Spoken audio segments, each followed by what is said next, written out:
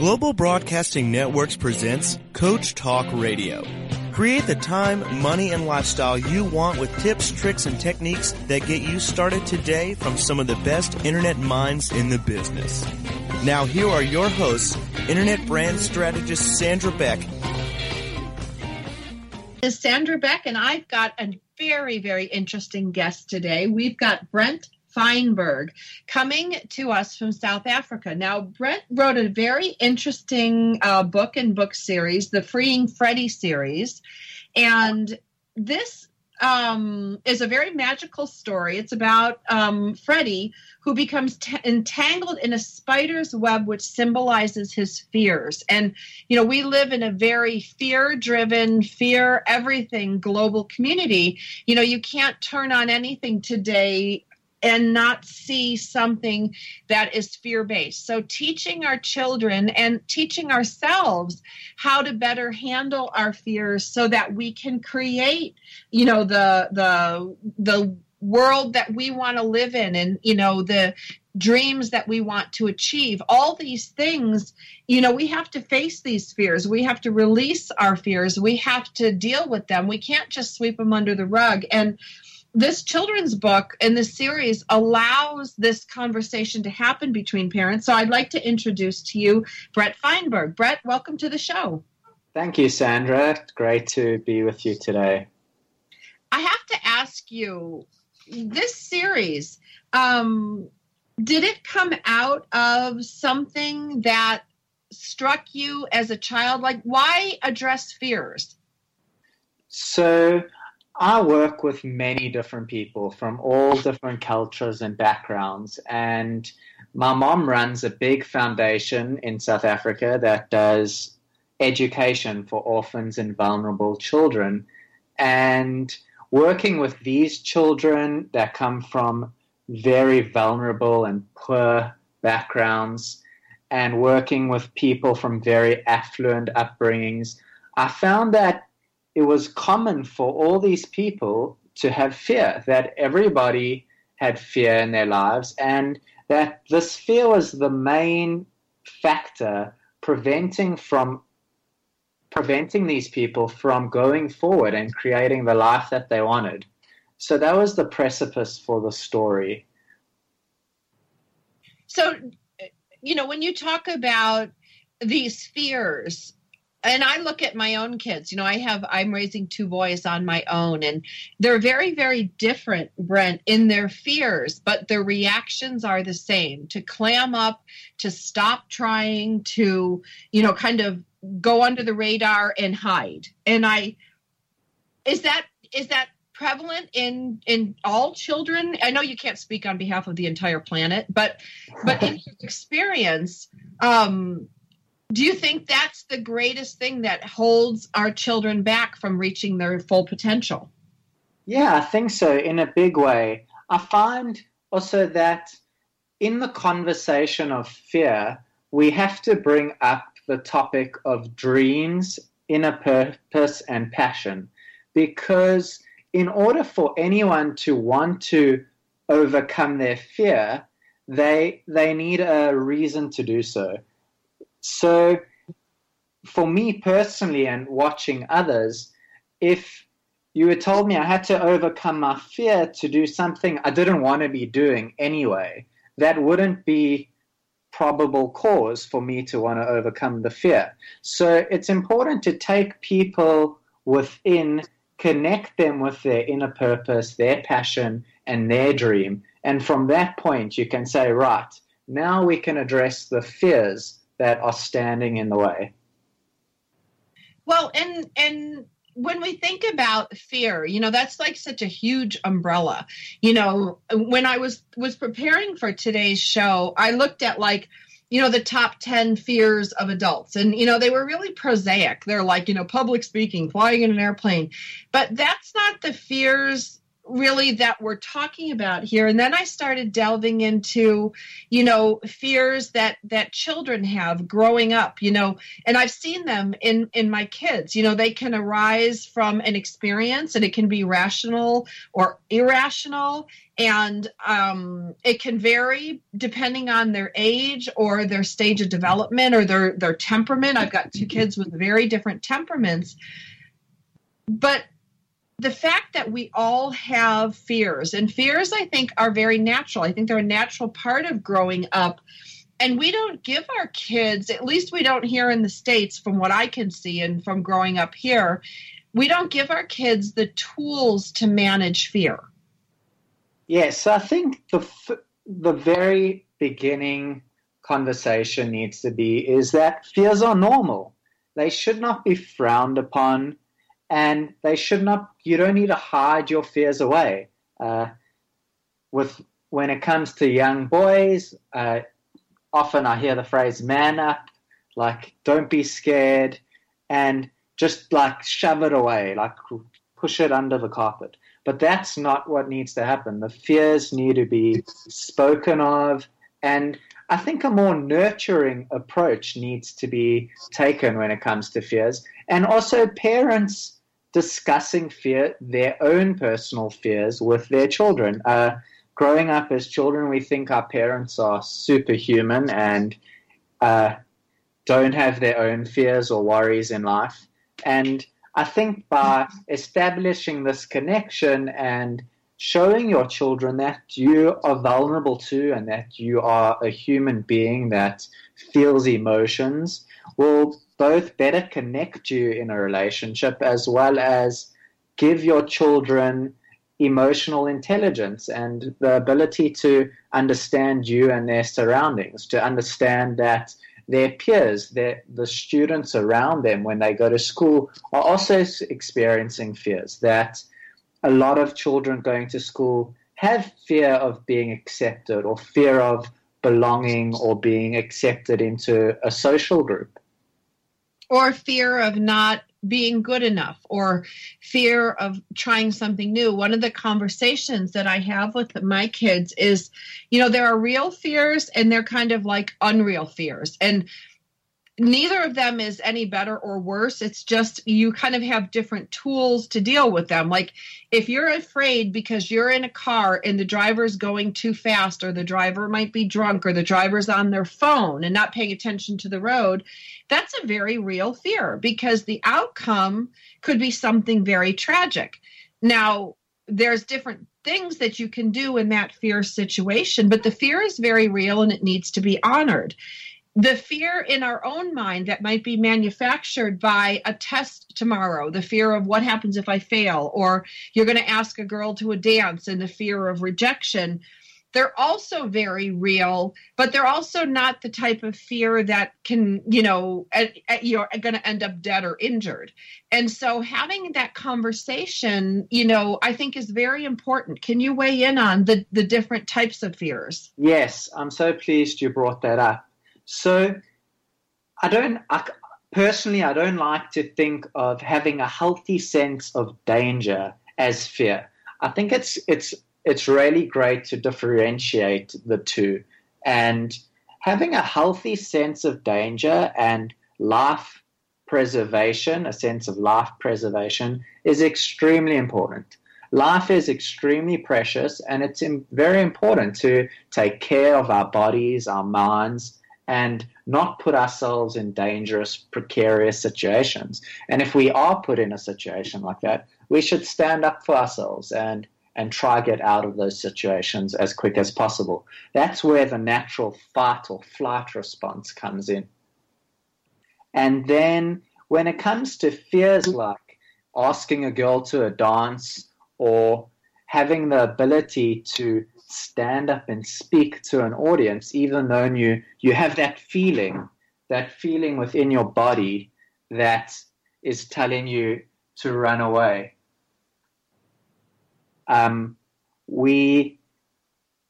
That's when you know that you are about to overcome something, when you have that feeling that if you get to the other side of the the other side of that event, having crossed the threshold of fear, you become greater for that. That's when there's no downside to the risk you're taking. There's only an upside. Well, and I think that's really important. I mean, languaging is so important, Brent. And one of the things that I wrote down, because I didn't have this when I had these conversations with my kids, I'm going to bring this up at dinner tonight, because that healthy sense of danger, fear is one of these big umbrella words. It can mean a lot of different things to a lot of different people.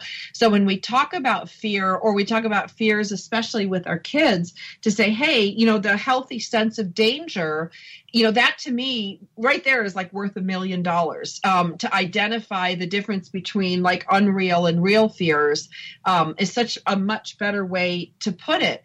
But opening the conversation about fear to really little ones is greatly enhanced by reading them your book. I mean, my kids are older now and they still can value from it, but having this as part of a child growing up, like the little engine that could, where I think I can, and builds confidence in kids trying and failing and repeating again. This type of book that you've written is as influential, I think, to the understanding and management of our own fears, and should be required reading, in any school anywhere in the world. So if you care about your kids and teaching some of this and wanting the language to talk to them about and giving them very core concepts that they can hold on to as little ones, check out Freeing Freddie the Dreamweaver. The author that we're visiting today is Brent Feinberg. Brent, where can people find your book? So Freeing Freddie will be in stores from early November in Barnes & Nobles and on their online website, as well as on Amazon.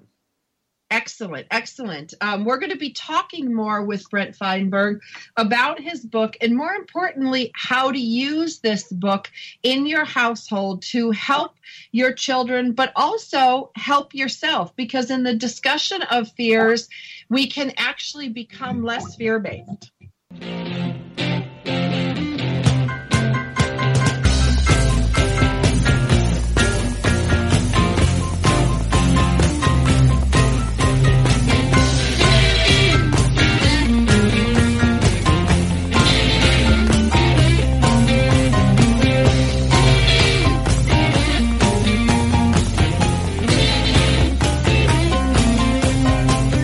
In today's business world, a helping hand or idea that doesn't come with an invoice is a treasured find. And if that happens to you, then you need to pay it forward to keep other entrepreneurs from making mistakes or getting a raw deal. It's called Paying It Forward with Josephine Girassi, Wednesday mornings at 10, 9 a.m. Central. Josephine is going to have the guests describe their accomplishments, the lessons they've learned, both good and bad, and then sharing those pieces of knowledge as we create a movement of paying it forward. For more information about Josephine, her business, and background, you can go to mymomknowsbest.com. Josephine Girassi has always been a problem solver. She saw this need and has turned it into a movement. It's Paying It Forward with tips, tools, and advice and hard lessons learned. These pieces of knowledge can make a huge difference for you, your business, and others. So join us for Paying It Forward with Josephine Girassi, Wednesday mornings at 10 a.m., 9 a.m. Central on TogiNet.com. Words you never heard. I was reading an article that said 16% of employers have fired employees for calling in sick with taradiddles and fake excuses. Career Builder's annual study reveals some of the most outrageous excuses workers have given when calling in sick. One employer called in because he thought he had won the lottery. Another employee said the chemicals in his turkey sandwich made him fall asleep, so he missed his shift. Now there's a fimble-famble or a poor excuse if I ever heard one. One person said a swarm of bees kept him from getting into his car, and another called in sick because they couldn't decide what to wear. Then again, some excuses are a little more inventive, like the cat had synchronous diaphragmatic flutter, or singletus, otherwise known as the hiccups. It's words you never heard. I'm Carolyn Davidson, and you can have fun challenging your words you never heard vocabulary with my new app, Too Funny for Words. Taking care of business every day. Taking care of business every way. Taking This is Sandra Beck, and I am here with author Brent Feinberg of Freeing Freddie, the Dreamweaver. One of the things in this book that I think is the intention maybe of why you wrote this book is to build a better environment, to build up especially our next generation, to doing things maybe differently on a daily basis. And if collectively we do things differently, we can have better outcomes. And one of the things that kids do really well, Brent, is dream. They all have dreams, at least if they're encouraged to talk to you and encouraged to express themselves and they feel safe and comfortable. I think all kids have dreams, but some kids stay stuck. And one of the things that keeps not only children stuck, but I think adults stuck is the fear of reaching for that dream. Yes, definitely. I think a lot of kids do have dreams, and many I've come across don't. So the ones that don't, we want to encourage to dream, encourage to connect with their imagination. And the kids that have been dreaming, we want to encourage them to continue to dreaming as we grow and develop as human beings, and our understanding of the world broadens and we become more educated in different fields. Our dreams will naturally change. Dreams that come from within, what we are passionate about, might change because of what we learn about ourselves. So it's important, it's a continuing process to go within, dream, connect with our own goals, and then put a plan in place to implement it. I think the point that you touched on with creating a better environment is that all people, when they go within themselves or when they dream of peace, having a peaceful, loving environment for themselves and their family. And that comes to the point of compassion. If we want a peaceful environment for ourselves and our families, we have to develop compassion for ourselves and others. If we interact with our surroundings, with our communities, with the people in our country and in the global environment, with compassion, then we can create peace for ourselves and others.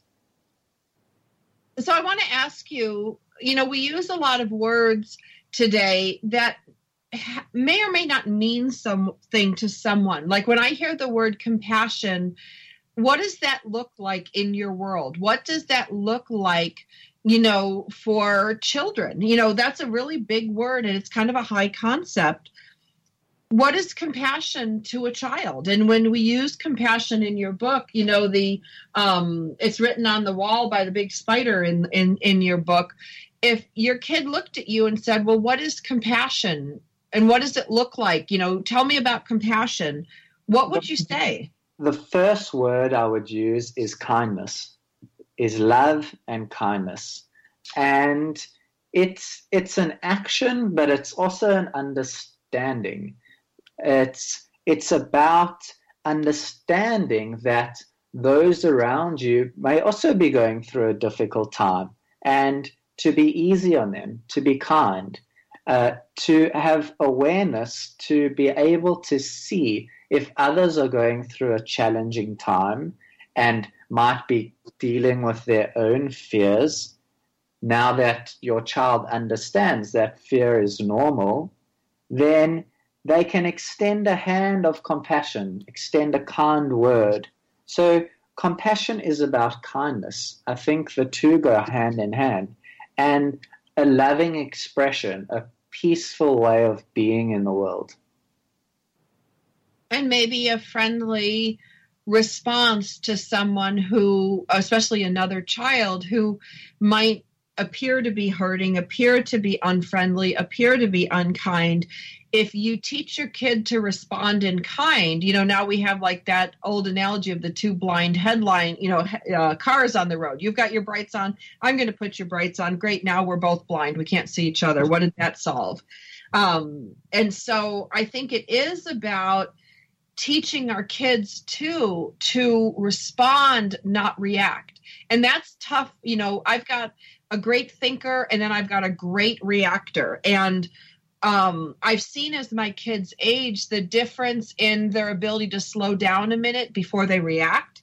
Because, you know, when a kid is little, I think of like elementary school age, and they're confronted with someone who's unkind, they can either, you know, run away and feel hurt. They can bully that person or be unkind back, you know, or they could also, you know, offer that person or that other child, you know, a bit of kindness and then see what happens next. You know, no one's asking us to keep the kids and stay there and allow them to be bullied or allow them, you know, keep them to do this. But all three of those require a moment of choice. And teaching a kid how to choose their response rather than react, I think it's hard enough for adults, but I think it can be taught to children. Yes, definitely. And that's the whole reason I've created this series for children, is because it's about developing awareness. It's about developing understanding that they have choices to how they want to react or respond in situations.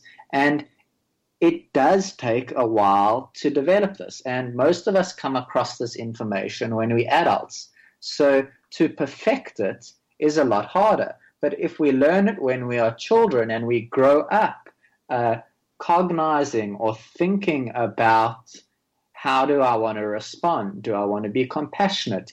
If this person isn't being kind or friendly towards me, how can I understand where they're coming from and not engage, possibly take a stance of indifference, move away and just mind my own business? And if children begin to learn these concepts when they're young, they will definitely, by the time they become adults, they will be able to master them, which would be of huge benefit to our society as a whole. Well, and I can see it in my own family, Brent. I can't speak for other people. I can only speak from my own experience. But my older son was raised with his mom kind of reacting to everything and feeling that she had to answer everything. Well, my younger son was introduced to a mother who, through therapy, through education, through this radio show and talking to experts, you know, I didn't learn till I was 40 that I didn't have to answer back everything that was said to me.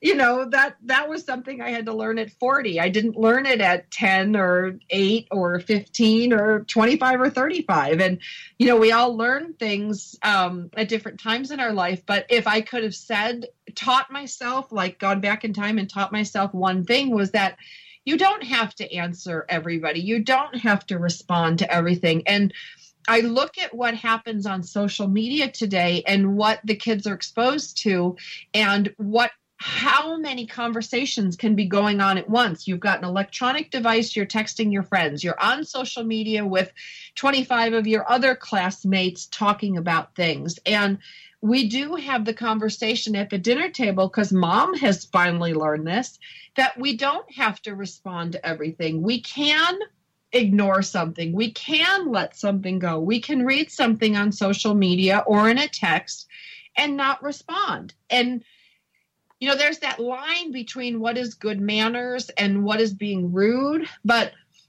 not responding, I think, is as valuable a response as responding.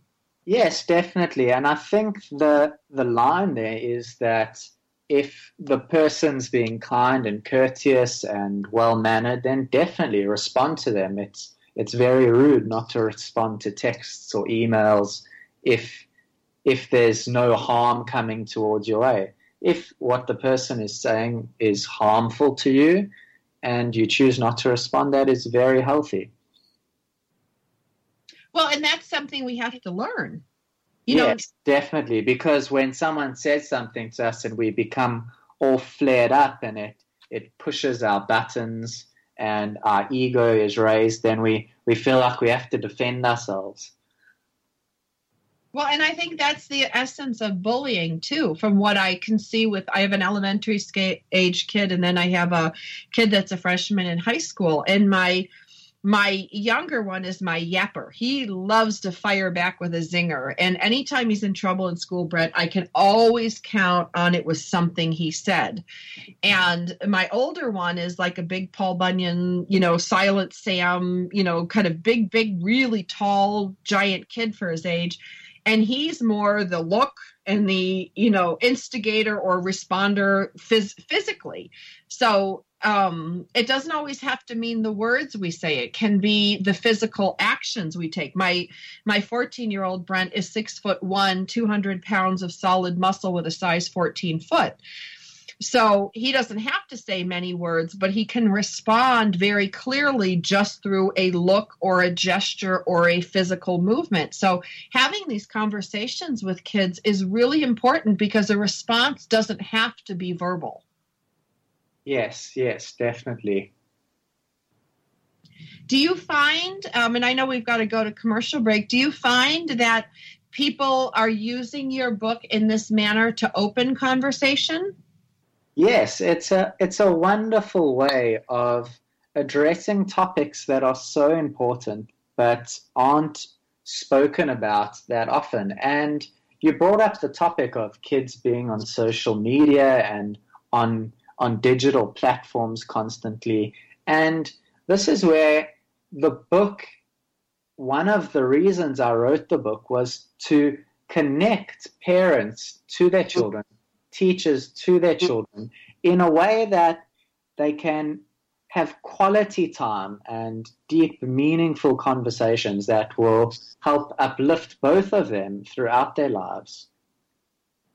Well, and especially when it comes out of a book. I will tell you as a parent, if it comes out of mom's mouth, it's like, oh, yeah, it's just mom being mom, or, that's just dad. But when you see it in a book, it has a whole different meaning. Now, we're visiting today with Brent Feinberg. He wrote the Freeing Freddie series. You're going to want to look for Freeing Freddie, the Dreamweaver. When we come back from the break, we're going to talk about another high concept to talk to our kids about, which is intention.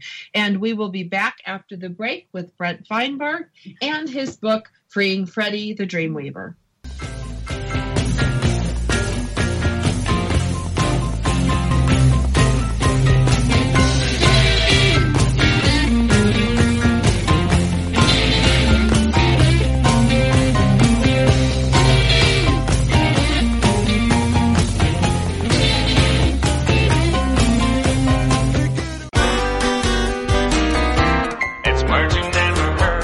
February is National Chocolate Month. Historians say the Aztecs discovered chocolate 3,100 years ago, and it was revered to the point of worship.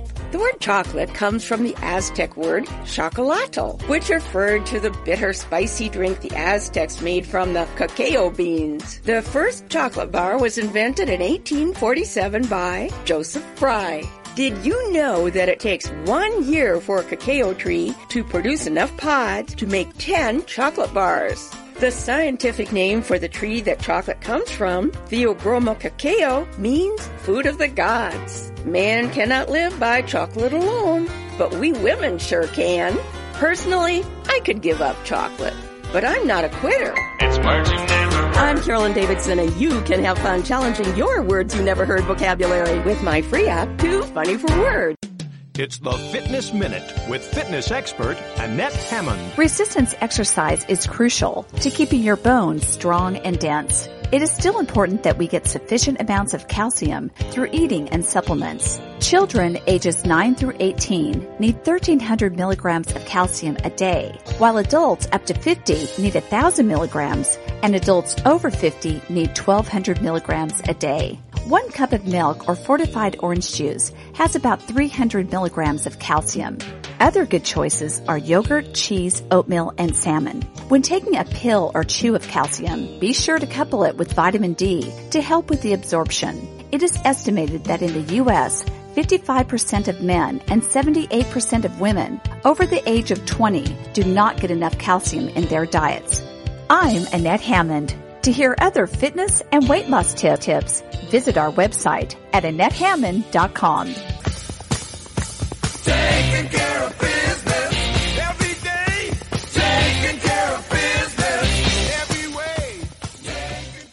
This is Sandra, and I'm here with Brent Feinberg, and we have to talk about intention. Now, this is a tough one, Brent, because I've tried to talk to my kids, especially my teenager, and he makes these hand gestures like, woo, woo, and he makes fun of me every time I bring up intention. But as somebody who's been successful in life, I know the power of intention. So I think I'm doing something wrong in expressing to them the importance of intention. So we're going to deconstruct intention because it is featured in your book, and it's kind of the starting point in your book. And it's a great door to open to children so they understand not only what intention is, but the power of intention. Yes. So everything in life, all the actions, all the decisions we make have an intention.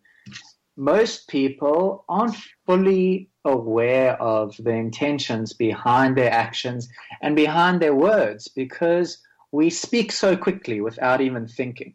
But when we take time to review what we've said and our actions, then we can clearly see our intentions. And when it comes to fear and creating the life of our dreams, we need to understand our intentions behind the actions or behind the things we are doing in order to create our goals.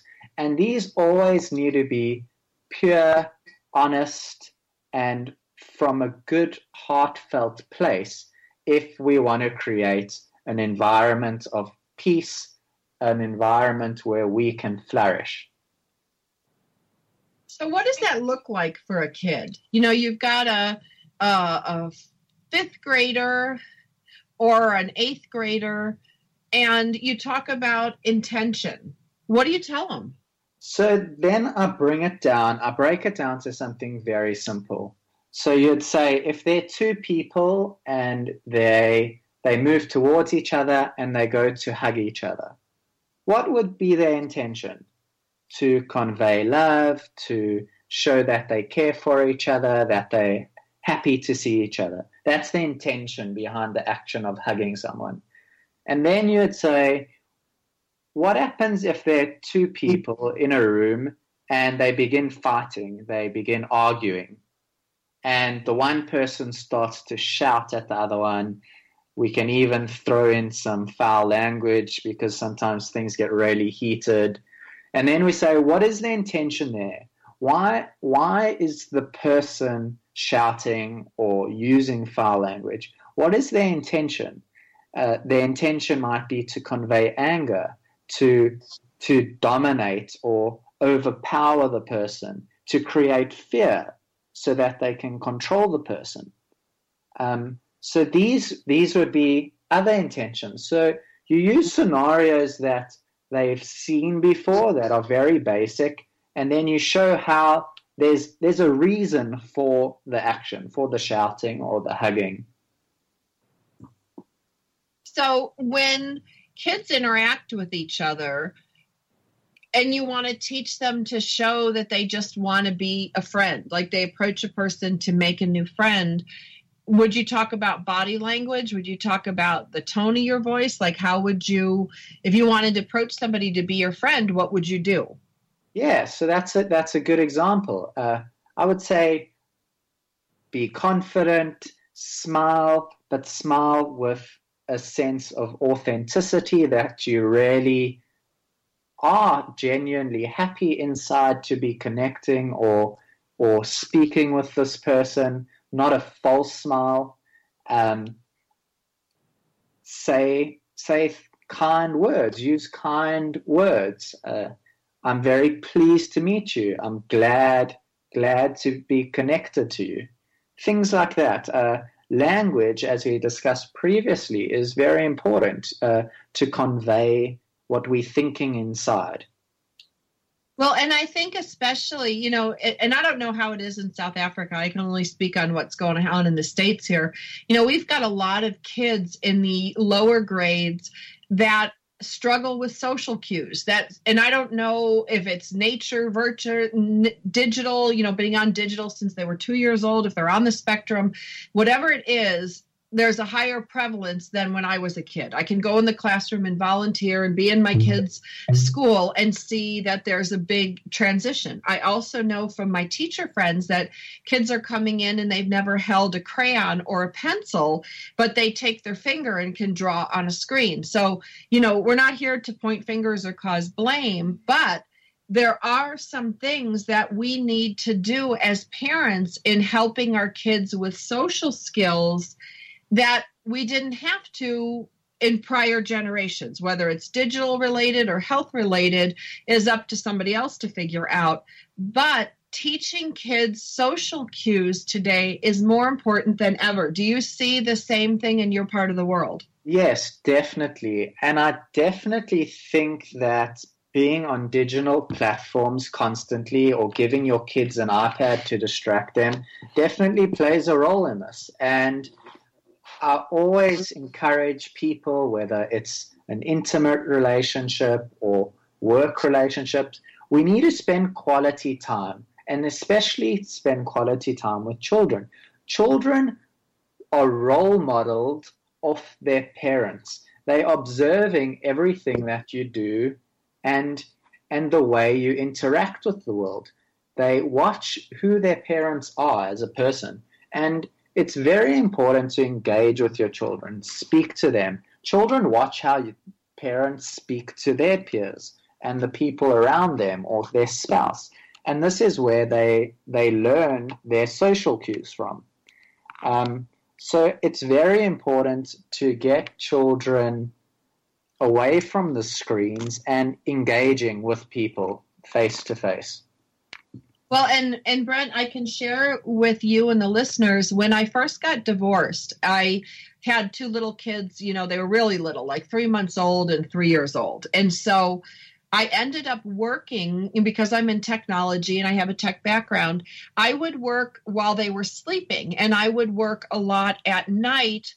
And then if they would nap during the day, I'd nap during the day. But I became like this kind of weird version of myself for about 3-4 years, where I only interacted through text and email or chat. And since I was in technology working with people around the world, and sometimes it was, in different languages and different time zones, I really lost the ability to have a conversation with a normal human being sitting across, the coffee shop from me. It was a skill set that atrophied for me for years. And so when my kids got bigger and they enrolled in school and I was out of my office in my home working in technology and I had to interact with the other moms, the first year was really difficult for me because I had not made eye contact with anybody other than my kids and maybe the babysitter that would come or the grocery store clerk.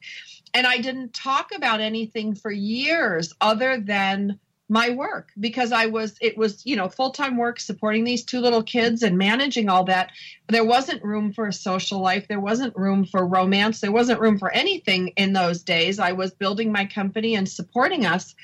And I realized I lost all of those social cues, and they became really weird as an adult to have to work on those to get them back. So if that can happen to me, an educated, articulate woman, it can happen to anybody. Yes, definitely, especially to a child that's never had those skills to begin with. So teaching eye contact, teaching, like setting that intention. If you go over to that kid and you want to play with them, and it's funny, Brent, because my mom used to do these things that now I recognize why she was doing this. My little brother and I, he's a NASA rocket scientist and I'm a tech head. She would say, okay, Sandra, put your hand out. Douglas, put your hand out. Look them in the eye, shake their hand and say, hi, I'm Sandra. She had to teach us these social cues. And I don't know if you have to teach every kid that, but from what I see with the digital generation today, that's not a bad start. Yeah, definitely. Definitely engaging, making eye contact, showing that you are there and you're available to interact with the person.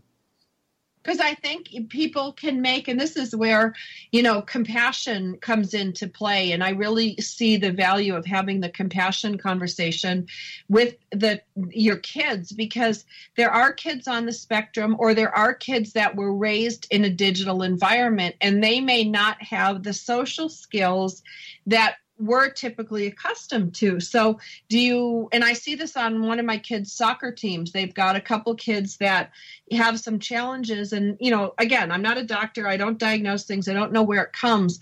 But the end result is they don't read social cues well. And so the parents think these kids are aloof. The kids think these kids are stuck up. And I know these kids. I know they're not anything of that. But they've read a social situation and not extended kindness to these kids to find out, are they really stuck up, or do we just make a value judgment on a set of conditions? Yeah, so I think that comes into the understanding of kindness and compassion. And I often have to take a step back and look at my life and realize I'm not the same as everyone out there. I move around the world, and I go into different countries and different cultures, and we have different social cues. And not all people are going to engage and treat me with kindness, but that's okay. I can only take care of and be in charge of the way I conduct my own life. I'm not responsible for anyone else's life except my own. And I think that's a very important thing to teach children. Be kind, be compassionate. If others aren't, don't worry about them. Who you are as a person will naturally ripple out when people see you being successful in life, having a life filled with peace, love, lots of friends, because you are engaging, because you are kind. They will learn from you naturally. You don't need to go out there and force your ways upon other people. We'll be back after the break with more from Brent Feinberg, and we're going to talk about what is yours and not yours in the next segment.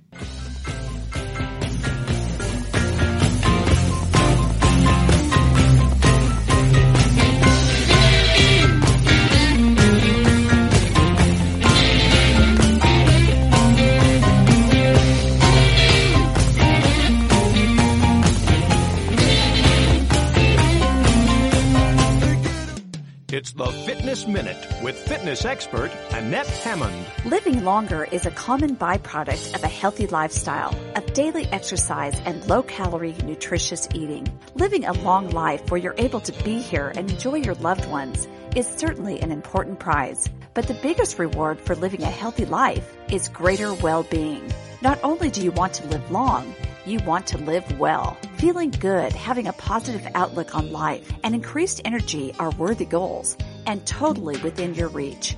No matter where you are today, no matter what the state of your health or energy level, you can take action now to make positive steps towards living a healthy life. Exercise gives you a better viewpoint and, frankly, makes your life better. Live an active life and see your well-being soar.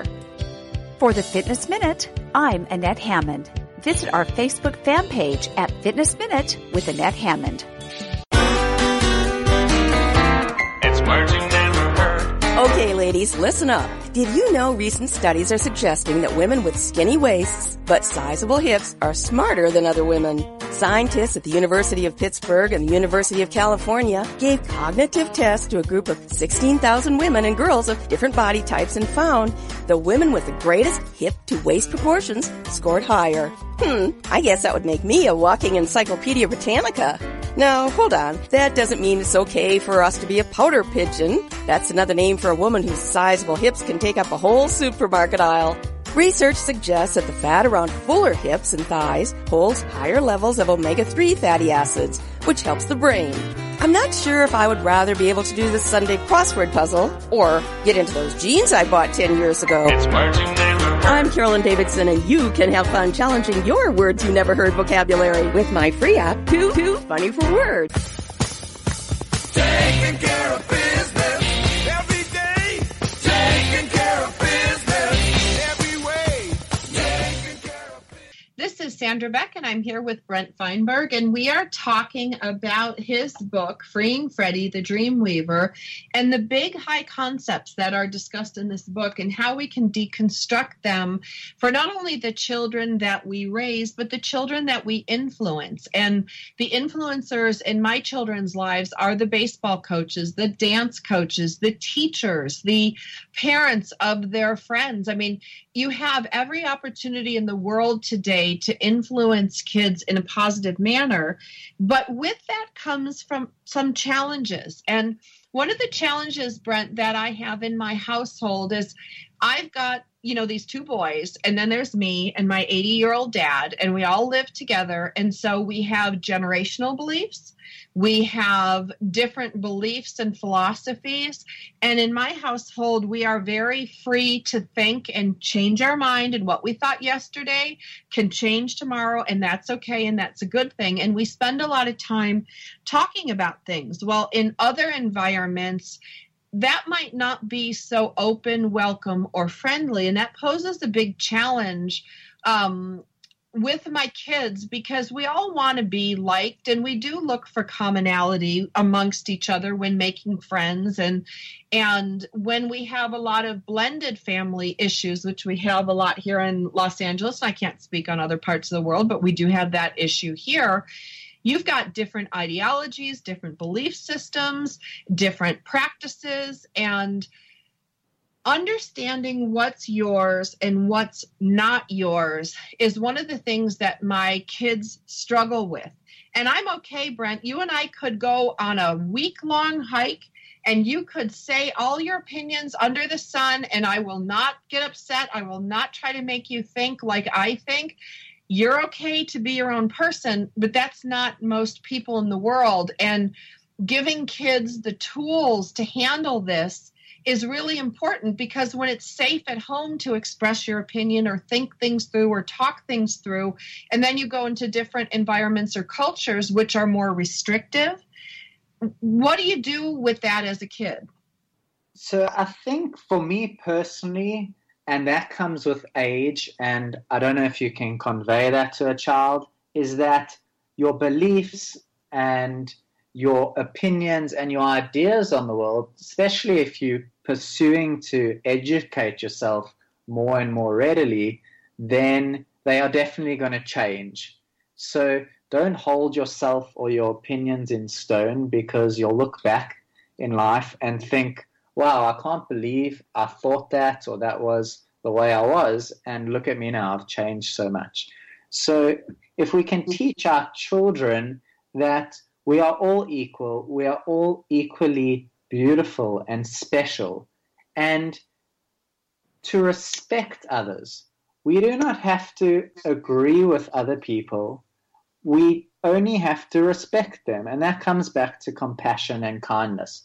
And respect might be being silent, or respect might be moving out of an environment where people disagree with us, if we have that available to us. When confronted with someone who has a very different belief system and they challenge you, is that an example of when we need to take a step back and decide, do we want to respond? How do we want to react? And do we even, is that where you use like that hostility meter? Are they trying to hurt me? Like, what's the intention here?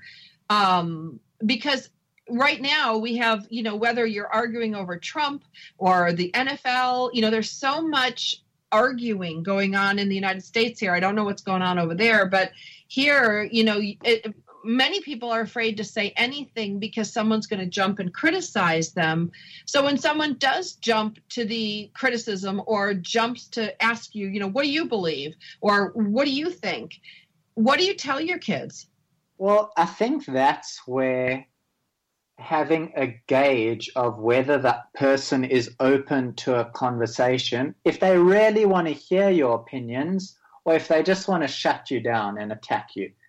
I always say never enter into an argument, because you're not going to change the person's mind. They don't really want to hear what you're saying. They just want to tell you what they believe. They want to tell you their own opinions.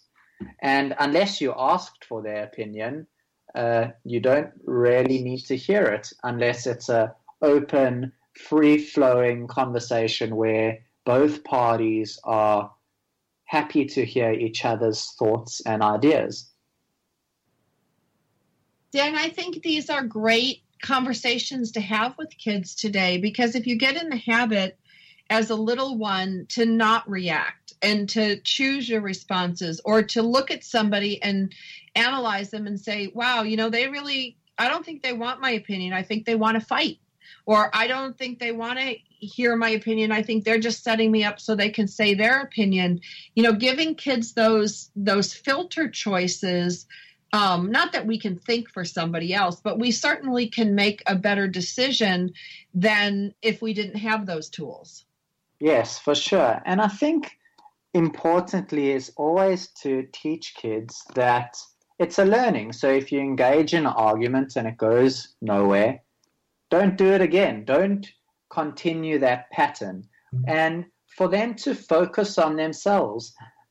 Dreams and goals in life and our aspirations take a lot of focus and a lot of perseverance, and challenges may arise and come up on the way, and there's a lot of side noise and opinions on politics and opinions on different things and the news, negativity.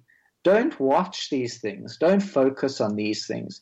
Focus on your own inner beauty, your own goals and dreams. Develop the qualities and the tools that you need to move forward in your life, and naturally you will change and uplift the environment around you.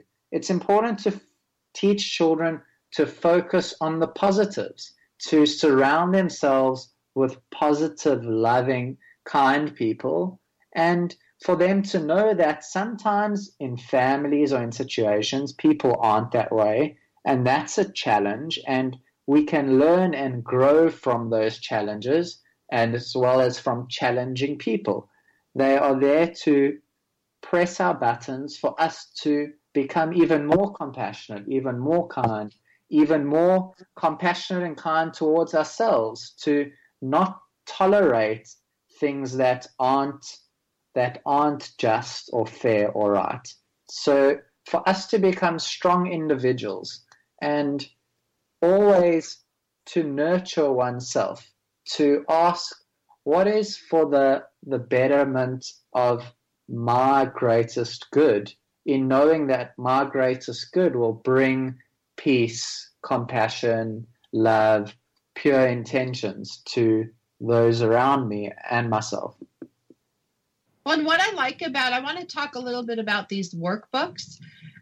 You've got some workbooks that are available to help a parent or a coach or a teacher, work along some of these big concepts with kids.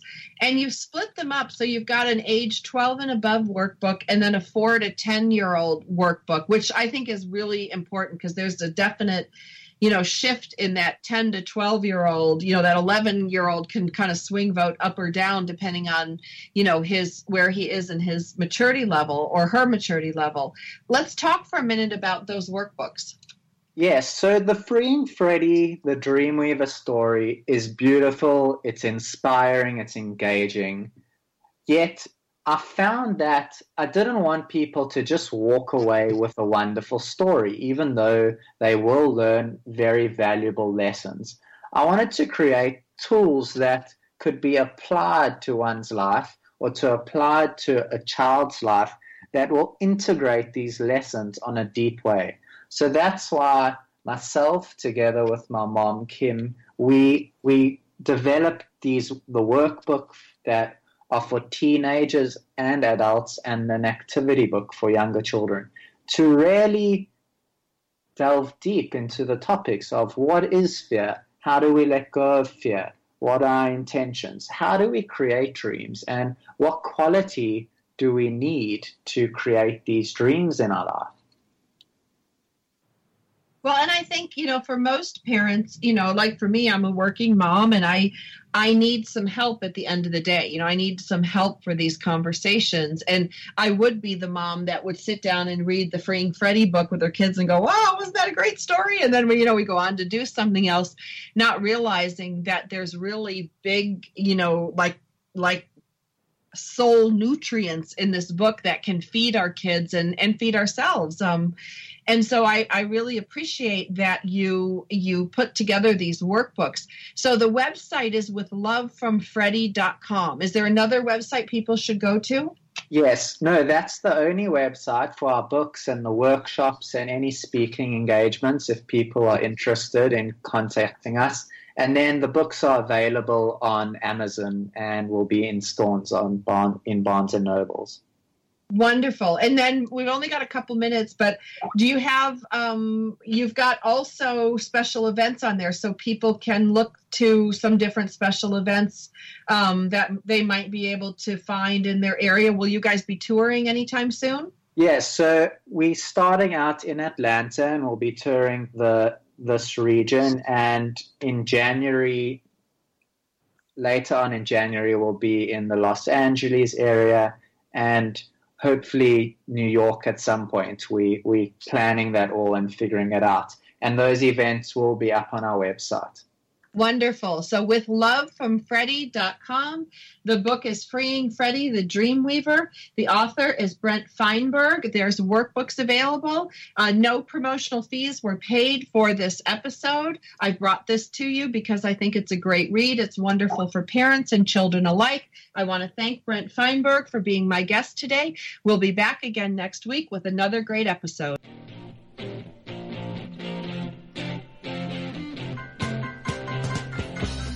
Thank you for listening. On behalf of Sandra Beck, we want you to get out there today to make more money with less time and effort so you can live the life you want. Tune in next week for more tips, tricks, and techniques from Coach Talk Radio.